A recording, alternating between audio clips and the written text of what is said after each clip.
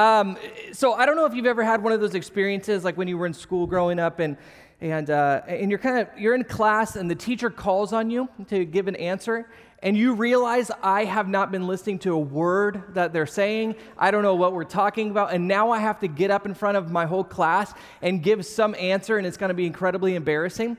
Well, I'm kind of experiencing that times about 1,000,000 this morning, because here's what happened: my kids have been sick this week, and so I didn't come to church last night, which is kind of rare for me, and I almost never miss a service, and so I didn't want to bring my kids and put them in the kids program, get all the other kids sick, and so I stayed home with them, and I watched service from home. And I come here this morning, and I was, I was just relaxing, had the weekend off, and I was really looking forward to just hanging out in the lobby and saying hi to everybody. And about 20 minutes before service, my mom comes to me and she says, "Your dad's got a migraine." Okay, what do you want me to do about that? Well, here's the thing. He can't speak this morning, so you're going to need to speak. It's Palm Sunday. You know the verse, right? Okay, yeah, go ahead, do that. Go ahead and do that thing. And I said, oh, like right now, like when service, oh, okay, cool. And so my kids are getting your kids sick right now because I had to throw them in there, right? And no, they're really not, but just kidding. My wife said, tell them you're kidding. I said, oh, okay, fine. But I do have that opportunity, let's call it an opportunity, to speak to you this morning about a verse that I'm learning while you're learning, okay? It's going to be what I had a friend of mine ask me this week, Cody, do you ever get nervous up there, like when you're speaking and stuff? And I said, well, yeah, just, a lot of it depends on the content, what we're talking about, and how much prep time I put in and everything. And so I would say this weekend, very nervous. Yes, very nervous, because I've had 25 minutes of prep time. So, but luckily, I am familiar with the verse. I do know a little bit about Palm Sunday, so we're going to wing it, and we're going to see how it goes. My dad gathered some pictures, and I thought I would show him this week. Eric, who's the head of our tech department, he took some pictures in this last week to kind of just show that spring is here. Now, we don't really get to experience the seasons like they do in other parts of the country, where it's a pretty drastic change between them. All of ours are pretty much around 70 to 75, and that's why we like it. But we have, I guess, entered into this time of spring, and so there's lots of flowers and plants and, greenery, and so I thought we'd show a couple of those pictures. Yes, beautiful pictures of just this last week. I think actually just in the last couple days of all these flowers, and here's what's really cool about this, is all of these flowers, all of these plants, they're incredibly beautiful, but they're also all located right here on this campus. When I saw it, I come here every single day. I work here. I walk past probably every part of this campus, and I can tell you I have seen none of these before. In fact, I think we have one that shows some of the flowers, and then it shows, there we go, some of the kids building there. So I'm not lying. I didn't make this up. And here's what's interesting, is on the way in, you probably walked past some, if not a bunch of these plants and these flowers, and you saw none of them as well. That your mind was so busy thinking about what's going on, or you were running late for the 11 o'clock service, or whatever it might be, you missed it, right? You missed most of these things. You missed the beauty. You didn't get to stop. You didn't get to see and really smell the roses, as they say. And I think that's kind of what Palm Sunday is all about. Is when we go back to the day when Jesus rides in on a donkey, and we're going to go through that story, I think most people didn't realize what was happening. They were either uninterested or uninformed. They'd missed the beauty, they missed the significance of what was taking place on that day. And so I want to go through a couple of the verses, and I want to see if we can make sure that we don't miss maybe some of the things that they missed as well. So Matthew 21:1 says this, "Now when they drew near to Jerusalem and came to Bethphage, to the Mount of Olives, then Jesus sent 2 disciples, saying to them, 'Go into the village in front of you, and immediately you will find a donkey tied and a colt with her. Untie them and bring them to me. If anyone says anything to you, you shall say, the Lord needs them, and he will send them at once.' This took place to fulfill what was spoken by the prophet, saying, 'Say to the daughter of Zion, behold, your king is coming to you, humble and mounted on a donkey, on a colt, the foal of a beast of burden.' The disciples went and did as Jesus had directed them. They brought the donkey and the colt and put on them their cloaks, and he sat on them. So I just want to quickly make 3 observations and 3 learnings from this passage and the one that follows. So here's the first observation that I want to make. First observation is things just turned into a crisis. It turned into do or die. Now, you probably wouldn't see that from the text. If you were just reading through it on your own, maybe you wouldn't realize that things just got real. But if you look at the background of what's happening here, you will realize that things are kind of coming to a culmination. Jesus was just before this passage on the road with his disciples, and 2 blind men shouted out to Jesus, and they asked to be healed by him. But when they asked to be healed by Jesus, they used this phrase. Here's what they said. They said, "Lord, have mercy on us, son of David." And Jesus' response is, "Okay, what do you want me to do? Do you want me to heal your blindness?" Now, this phrase, son of David, was referring to the Messiah. It was a messianic title. And what these blind men were saying was, you are the one that we've been waiting for. You are the King of Kings. See, there was David, and he was the greatest king of Israel, but you're the son of David. You're the one that we've been waiting for, the one that God promised to send to us. You're the son of David. You are the Messiah. You're the one who's not only going to rule over Israel, you're going to rule over the entire world. And so what he's saying in this moment, what they're saying in this moment is, Jesus, you are the King of the universe. And up until this point, Jesus had not really acknowledged that. He kind of said, hey, let's keep it like low key, don't really go out there and tell people who I am. And now he actually accepts the title and says, you're right, what do you want from me? And so what's happening here is he's really put himself and everybody else into a corner. Because up until this point, you could say, I don't know, Jesus, he's a really good guy, good teaching, he's a miracle worker. Everybody can like Jesus if they want to like Jesus. And now he's saying, all right, you're going to have to make a choice about me. Who do you think that I am? Because right now I'm claiming that I am the Messiah, that I am the promised king. And the disciples had been waiting for him to admit this for a few years now. So a lot of you guys know that I like prison documentaries. That's like my thing, right? I love watching prison documentaries, which is hilarious that I mention this because I wore a new shirt today that looks like I'm in prison. Right? Just my luck. But it's funny because there's this point in the documentary oftentimes where a new person will come to the yard, and when this new person comes there, they kind of have to take a stand for who they are. Like if they're trying to be the alpha male, they've got to go out and say, "Look, here I am. Come in and confront me. Come after me. Let's see what you've got." And so this is really what Jesus is doing. He's entered into the yard and he's saying, "All right, I'm the Messiah. Who wants to challenge me? Who wants to come after me?"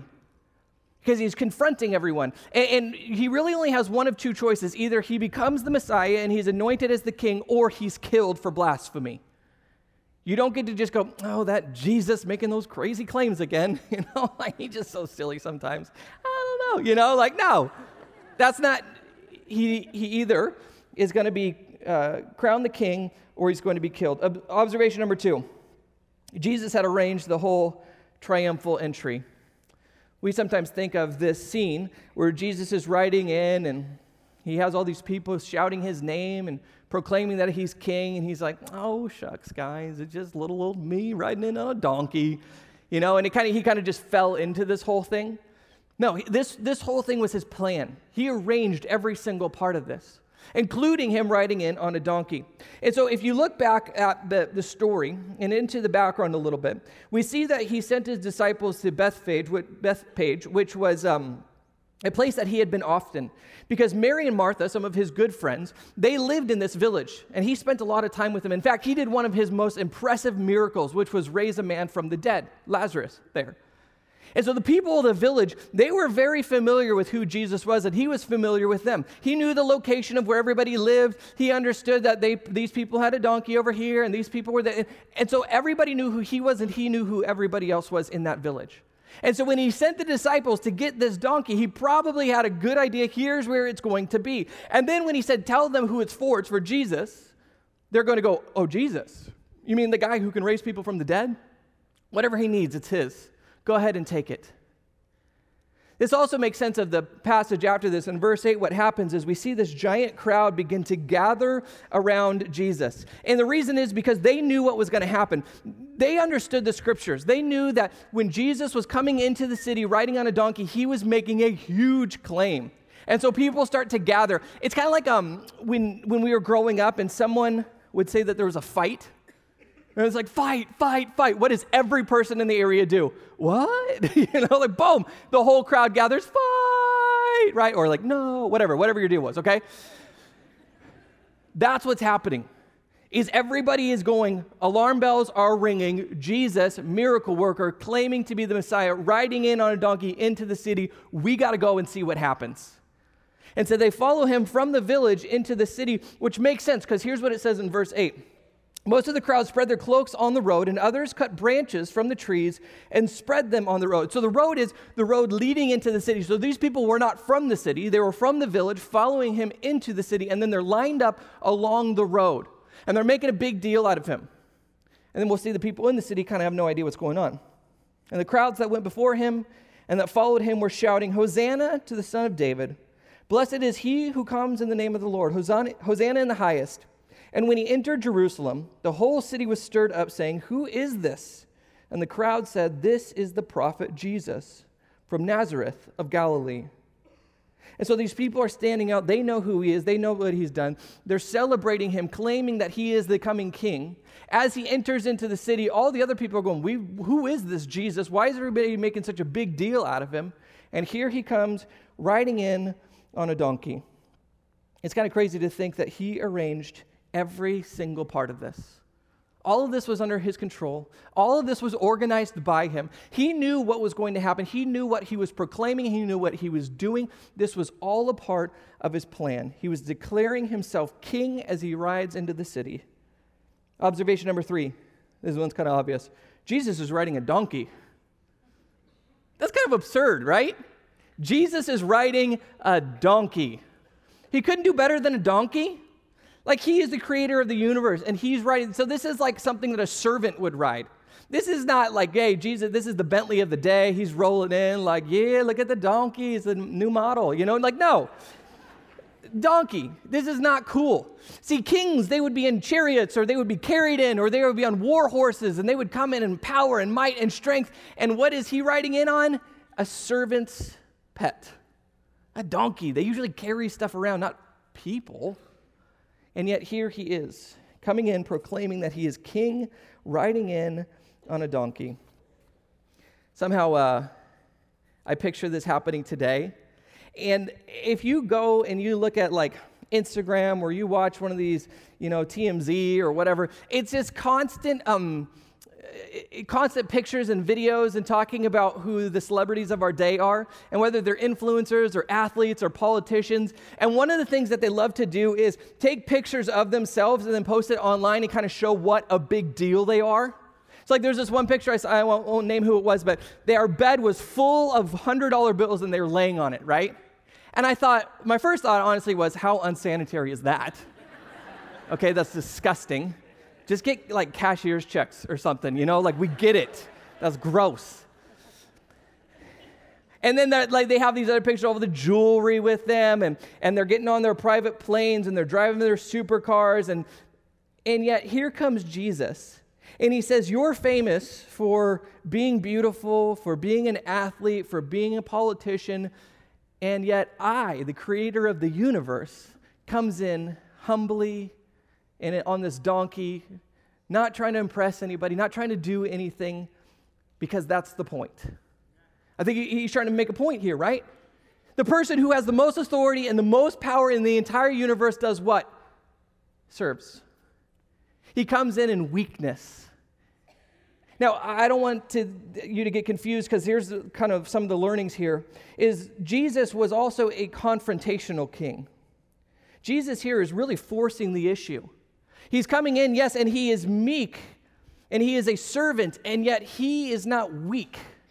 What I mean by this is he comes in and he's not being, he's not being, what's the word I'm looking for? A wuss, okay? He's not being a wuss. That's not the word, but we're going with it, okay? Whatever. So, it's going to be one of those days, right? So he comes in and he's being meek. Is he being meek? Where am I? What service is this?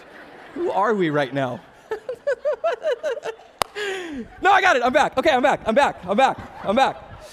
He's being humble. That's what it is. He's being humble, although he doesn't need to be.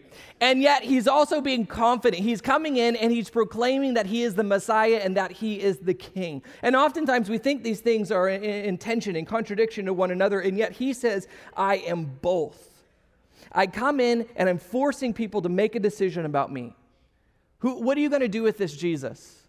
He doesn't come in, and so our reaction when people write in, maybe you've been to like LA or you've been to Vegas or you've been to whatever, and you see these people and they come in supercars and they like, and you just, you love to hate them, right? You just go, I just want to punch you or something. Just because they're arrogant, And so he comes in and it's like he's riding up on a Pinto. I just thought of that. Okay. My goodness. Woo! That's funny.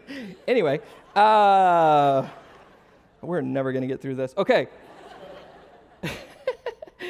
And so he comes in and he's humble. He's not flashy. He's not showing off. And yet he also steps up and says, now what are you going to do? I'm the King. I'm the Messiah. And so people are forced to either go, I'm going to worship him as the Messiah. I'm going to give my life over to him, or I'm going to kill him.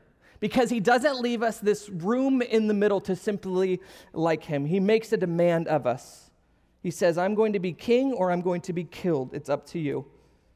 In Revelation 3:15, he says this, I know your works. You are neither cold nor hot. Would that you I wish that you were either hot or cold. Because you are lukewarm, you are neither hot nor cold. I will spit you out of my mouth. This is Jesus talking, okay? And he comes and he says, look, I don't want you to just be whatever about me. He's a good teacher. He's an interesting guy. I like his philosophy. No, that's not an option. You're either in or you're out. You're either 100% or you're nothing, because he doesn't want halfway. And so he pushes us in this corner to make a decision. Second learning is Jesus is a counterintuitive king.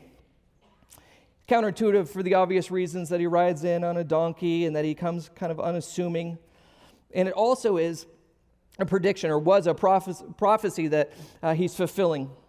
Genesis 49, it says, he will tether his donkey to a vine, his colt to the choicest branch. He will wash his garments in wine, his robes in the blood of grapes. And so everybody thought that this new Messiah, the one who's going to come and save us, is going to bring in prosperity, material wealth, that they're going to overthrow our oppressors, that it's going to bring freedom. And Jesus comes in and he goes, I'm going to do something far greater than that. Now, they didn't realize that, because they're thinking worldly. They're thinking present. They're thinking here and now, and here's what my problems in life are. You need to get these Romans off our back. They're oppressing us. We need to be freed from them. And yet we're hungry. Can you imagine the prosperity where they can wash their clothes in wine because it's just flowing so freely? And yet Jesus comes and he says, I am going to do far greater than that. And it's going to be totally counterintuitive. You can already see by the way that I've entered into and I've proclaimed that my kingdom is here. But it also is going to be the type of kingdom that I'm bringing. Because the type of kingdom that I'm bringing, although I think is going to have some serious and tangible, practical effects on your life, the purpose of it is not to make you healthy, wealthy, and wise. It is to bring you from death to life. It is to reconcile you with your Creator. Because he knew that the real issue that we have was not whatever oppression that we're feeling or whatever material needs we may have, and he does care about those, but he knew that the real issue was that we have been separated from God by our sin. And so he comes and he says, I'm going to take care of your deepest needs, even if it's counterintuitive, even if you don't understand it. He actually comes in and he cleanses the temple right after this. He goes in and he's essentially saying, the temple of God is also my temple. So get out. He clears the house. What he's saying is, God and me, we're one and the same. This is our house. You need to get out because I've come to spiritually renew you, not just to renew this kingdom of Israel. The kingdom that I'm going to initiate is going to be brought in by people's hearts and minds, by people deciding to follow me, to give their life over to me. And this kingdom is here and it's coming, and yet it's still to come. And I'll talk about that in a second, but I think here's the big pictures. Sin are servants putting themselves in the place of the king, and salvation is the king putting himself in the place of the servant. Sin is us trying to be God. right? That's the sin of Adam and Eve. That's kind of what this all boils down to is I don't want you to be in charge of me. I want to be in charge of me. You can't tell me what to do. I'm my own authority. That's what sin is ultimately saying, God, I don't want you. I want me. I want to be in charge of my life. And so sin is the servant, us, telling the king, we don't want you. And salvation comes with the king becoming the servant and saying, I'll die on your behalf. Last observation or learning is this, is the king is coming. It says in verse 5, behold, your king is coming to you. And you have to notice that it's present tense here. It's not that the king has come or the king will come, but the king is coming, which means that the process has begun, that the king is arriving. And I could go into a whole sermon about this, about what this means, but really what it's saying here is there's this thing called the kingdom of God, in which all of us can live in the here and now. And what it is we give our hearts and our minds and our souls over to our Creator, and we get to live as his citizens here and now, where he is our king. And so what it means is that the king and the kingdom are continuing to come, that everyone on earth has a decision to make. Will they follow the king? Will they bow down to the king? Or will they continue to try to be their own authority? And so in Psalm 96, it says this, let the heavens be glad and let the earth rejoice. Let the sea roar and all that fills it. Let the field exult and everything in it. Then shall all the trees of the forest sing for joy before the Lord, for he comes to judge the earth. He will judge the world in righteousness and the peoples in faithfulness. What it's saying here is that all of us were in this in-between state where the king has come and he is bringing the kingdom, and yet it is not fully here yet. We live in this place where we get to decide, will we be a part of his kingdom or will we not? And one day, this kingdom will be fully realized here on earth. And when this happens, everything will be made new, including you and I. And this brings an incredible amount of hope and joy that when the king comes and he brings everything back under his rulership, that we will be made new. And that is the hope that we as Christians continue to look forward to. And so I think the challenge of Palm Sunday is, what are you going to do with the coming king?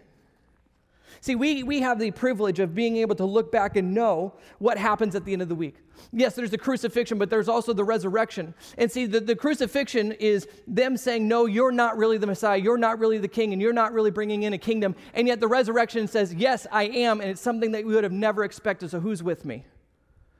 And I think that's the decision that we have to make. Is, are we with the king or not? The king is coming. Are we prepared? Are we ready? Are we eager? Do we have anticipation and joy because we know that the king is coming? Or do we act like many of them where we want nothing to do with the king? Where the king is threatening our very core, because that core is where we get to be in charge, where we get to build our little kingdoms. We get to be the rulers of our life. Or will we bow down and say, the king has come, he is coming, and we all await? And so my challenge for you would be, if you have never made that decision before, where you have said, you know what, I want Jesus to be the king of my life, this is a great week to do this.